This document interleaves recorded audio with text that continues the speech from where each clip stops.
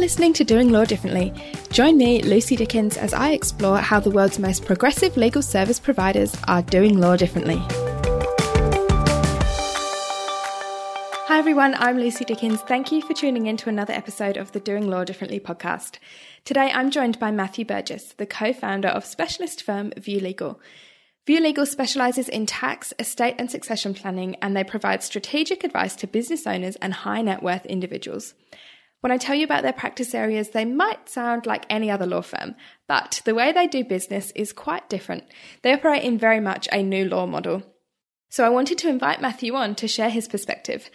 Matthew's a big proponent for burning timesheets, and he writes and speaks a lot about the need to stop charging clients for time and instead charge based on value. So of course I talk to Matthew about that, but we also talk about scope, service tiers, automation and outsourcing, and also offshoring of legal work. Enjoy.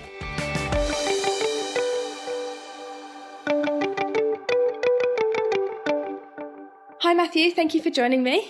Lucy, how are you? I'm very well, thank you. I want to start by giving you thanks and credit where credit's due for your fun episode title. And you don't know yet, but the one that I've chosen is Big Law Has All the Answers as Long as You Do the Opposite. I love it. I love it. I'll write it down.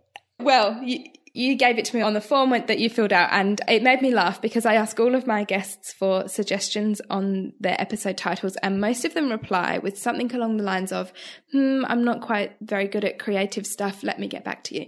So I enjoyed this, and it gave me a big smile. Oh, good. Now, one obvious way that you're doing the opposite to Big Law, and far from the only way that you're doing the opposite, but one of the obvious ways and one that you like to talk about the most, is burning timesheets. Correct. So I thought you were going to start with some easy questions initially, but no, you've gone right at it. So we get straight in. We've got 20 minutes, so we need to dive into the good stuff. And I love it. That is awesome. So yes, absolutely. And look, I was going to say it is a bit controversial. I don't know if that necessarily is the case now. I won't put you on the spot and flip it, but I suspect if it's not you, you know of an increasing number of people that are leaving the timesheets behind. I think it's interesting. We had this discussion just recently in another format. I think perhaps where we possibly diverge from a lot of other people in this is that our experience has been in the case that until we got rid of timesheets, we never really were able to embrace any of the other good things that go with leaving behind time billing. So there's certainly a lot of literature out there that would say, oh, no, well, you can still price other than on time and keep the timesheets, so almost have the best of both worlds.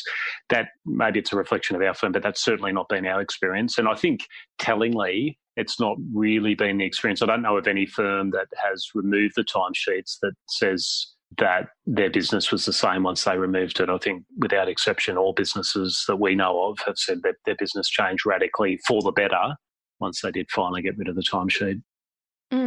I don't think that getting rid of the timesheets is controversial anymore, but I also don't think it's really that widespread as you and I think. I think what we tend to do is surround ourselves with people who are more like-minded.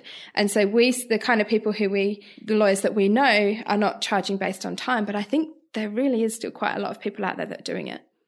I think you're absolutely correct. And certainly when we first got out of being inside the machine, so being at a really, really large firm, I think we got quite a lot of consulting work and did quite a lot of collaborative work with firms who were toying with the idea.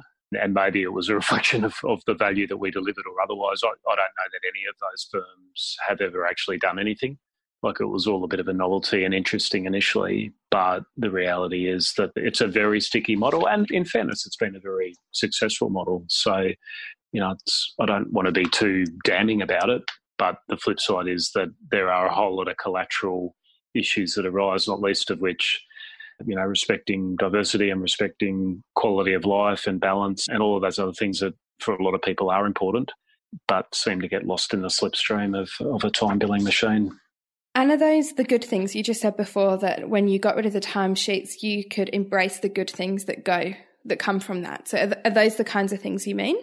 Yeah, for us, in a sentence, Lucy, I think for us what happened was that we went from an entire paradigm where all we were really worried about was, is this chargeable, to having a total mind shift to saying, well, is what we are doing valuable?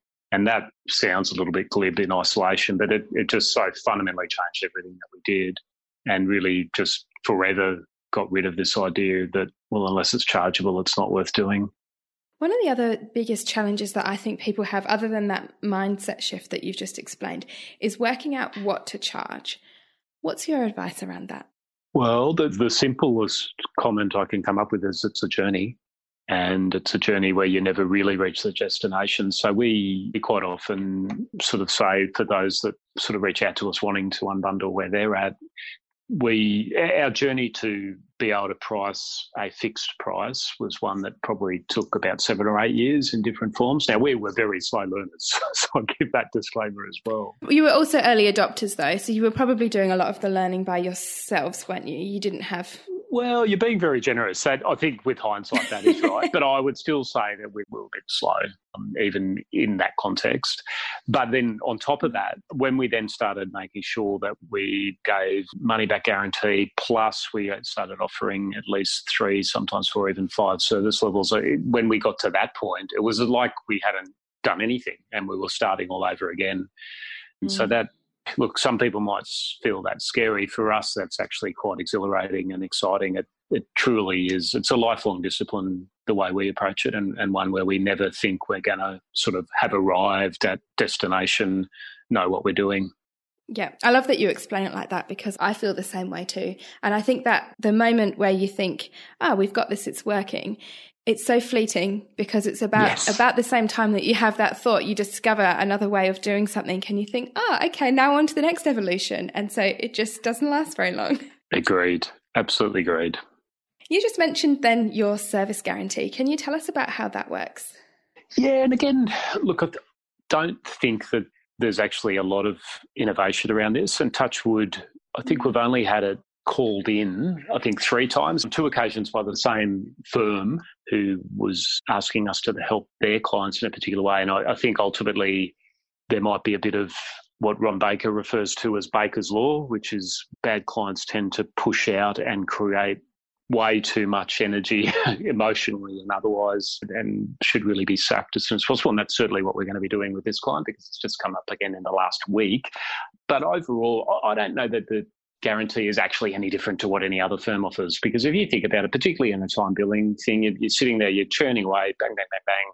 Then at the end of the month, you urgently send out the invoice because the managing partner's told you your billings aren't high enough. And then the client complains. Well, invariably what happens is that then goes through a whole process internally, which ultimately results, if the client won't pay, that you strike a deal and agree a new price, which to me is a guarantee. It's just that you're not out there actually saying it in black and white that it's a guarantee. So all we've really done, to go back to your very, very first comment, was we've just taken what traditional law firms do anyway and just flipped it and actually said, well, you know what, everyone's sort of offering this in a roundabout way anyway. All we're doing is actually saying it out in front and telling you at the start of the process that we will engage in that process. And if you don't see value, well, then you don't pay. But we will still finish the job for you as well. It's almost a double guarantee when you look at it through that lens. And you say you've only ever had 3 people call you out on it? And on 2 of those, I think they were absolutely correct to call us out. Like we did not perform to our capabilities, and so I was more than happy to deliver. On this 3rd one, look, maybe I'm a little bit biased, but on this 3rd one, I think that they've marked, it's been a very uncollaborative process, which is not how we like to work. And given that they previously called us out and called in a full money-back guarantee on another matter, there seem to be some patterns of behaviour there that, we choose not to engage in further. Yes. Good choice, I think. Another thing that I really like about the service guarantee, which I actually think is one of the benefits that you explained to me when you told me about this a couple of years ago, and that's that you've just got rid of all of the hassle of, if you do receive a complaint about your service or somebody's not happy with something you've done, you've got rid of all that hassle of the to and fro. Are they right? Are they wrong? Is it just a difficult client? Did we actually do things right? I mean, obviously, you're still going to look back and review your file from your internal perspective to make sure you were delivering up to standard. But the client doesn't have to be involved in any of that. You just cut out all that angst.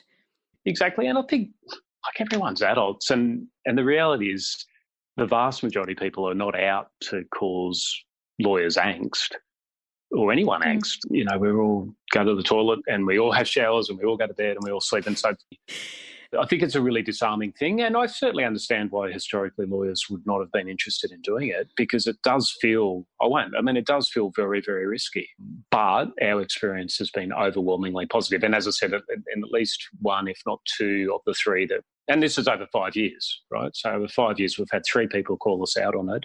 I would say, speaking objectively, at least 2 of them were entirely right to do so, and I would have felt sick actually trying to charge anything. A quick break from the interview to let you know about a new service that I'm offering. For almost 10 years, I've designed and delivered productised legal services that have transformed the way law firms operate. I've now designed a coaching program where I'll teach you how to design services that truly meet your customers' needs, package them for sale, and systematise and streamline service delivery so that you can work smarter, not harder. Ultimately, it's about simplifying your business model so you can escape the billable hour and, the best part, spend your time on work you love. If you're keen to learn more, visit lucydickens.com.au and book in for a free 30-minute discovery call. Now, to me, pricing, and I'm sure to you too, but pricing can't be removed from scope and service level. And the big law, or the traditional view of lawyers, is that we need to be excellent in everything we do. So it's that dot every I, cross every T, kind of make sure we cover all bases. Now, I know a more modern approach, and I think one that you adopt, is that instead of that, services are designed to be fit for the purpose and more suited towards a customer's objectives as opposed to being technically perfect in every way. Am I right in understanding that that's more of the approach that you take? It is. I'm trying to avoid sounding like a lawyer, but you've backed me into a corner, so I'm going to have to sound like a lawyer a little bit. I'd agree with basically everything that you've said. And you might say this is being unduly pedantic. We would never, ever compromise the technical excellence of what we do in order to meet a scope. So this is, I think the analogy and it's not ours, but the analogy that's always resonated most strongly with us, if you were flying from Sydney to Perth, you choose to sit in economy, that it doesn't mean that sort of you get halfway across from Adelaide and they open up the doors and say, right, Lucy, you're out. Mm-hmm. Good luck with the parachute. Everyone still lands safely. So this isn't about, and by analogy, that's exactly how we roll in terms of our legal excellence. Everyone still gets exactly what they need in that technical competence. But if you are wanting, to give you an example, if you're wanting to have lawyers on standby to answer your call whenever you want, if you are wanting having absolute priority over everything else, if you're wanting us to go and give you a final sign-off in a way that is exponentially more than at what would otherwise be the base level, well, there's a price consequence for that additional scope. Mm-hmm. So it's more of a service level distinction as opposed to an outcome distinction. Like you say, you're still going to deliver them. You're not going to kick them out the door halfway. You're still going to help them to achieve the objective or the outcome. It's just the level of service that they receive along the way. Correct. I would go back to one of our earlier points, Lucy, that it is also a journey, because I hope it sounds for your listeners relatively simple to talk about that. And okay, I can apply that to my business. In practice, it can be a lot more complex than that. And I'm certainly, again, saying we don't always get it right. And I think one of our biggest lessons has been, once we have been embracing this idea of offering different service levels, is that you need to be very disciplined in getting as deeper understanding about both the customer themselves and what their likely objectives are going to be before you start offering up different service levels, because otherwise our experience has been you can very quickly find yourself in real bother. So what are some of the issues or the challenges that you faced with doing that? Well, I think my favourite story was actually one of the very first situations which I thought was a true success but actually turned out to be an abject failure. So I don't know how people refer to it, probably bronze, silver, gold, or whatever it might call it. So the Goldilocks principle of having 3 service levels. We had a gold level. I can't remember exactly what we called it, but it was first class. It was sitting up the front of the aeroplane, and it was the first time ever that a customer had taken it. So I'm sort of walking around thinking, oh, aren't I good? Like, I've had someone take the top level, and this is awesome. And it was don't quote me on the exact numbers, but say it was a job that at the base level I think was about $4,000 or $5,000. At the very top level, it was more like $20,000. So it was really quite stark, the differential. And one of the key differentiators was that they would have unlimited access to another lawyer in our team and me. But there was no time frame as to when that unlimited access was going to end. So on the first part of the matter where we completed what I thought was the scope, and I contacted the client. I said, look, I actually feel really weird here. You've taken the top level. You've barely contacted us at all. This seems amazing. And the customer gave me a real lecture and said, well, I just want to have you on tap. I want to know that you're going to be available for me into the future when I might need you. And I'm sort of sitting there going, oh, but I don't, no, but the scope's finished. That's my internal dialogue. No, we're done now. Yeah. Well, lo and behold, 2 years later, he was still contacting me whenever he wanted as part of that unlimited access service line. So, yeah, what I thought had been a huge win turned out to be a huge favour.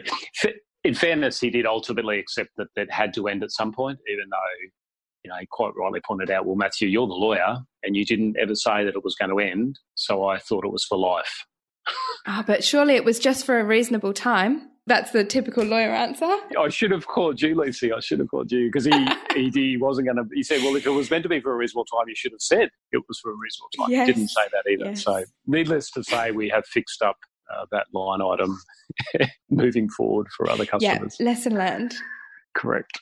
And one thing I know about your firm that I find really, really interesting is that you outsource a lot of your work, including to overseas providers. And I'm really interested to learn how this looks.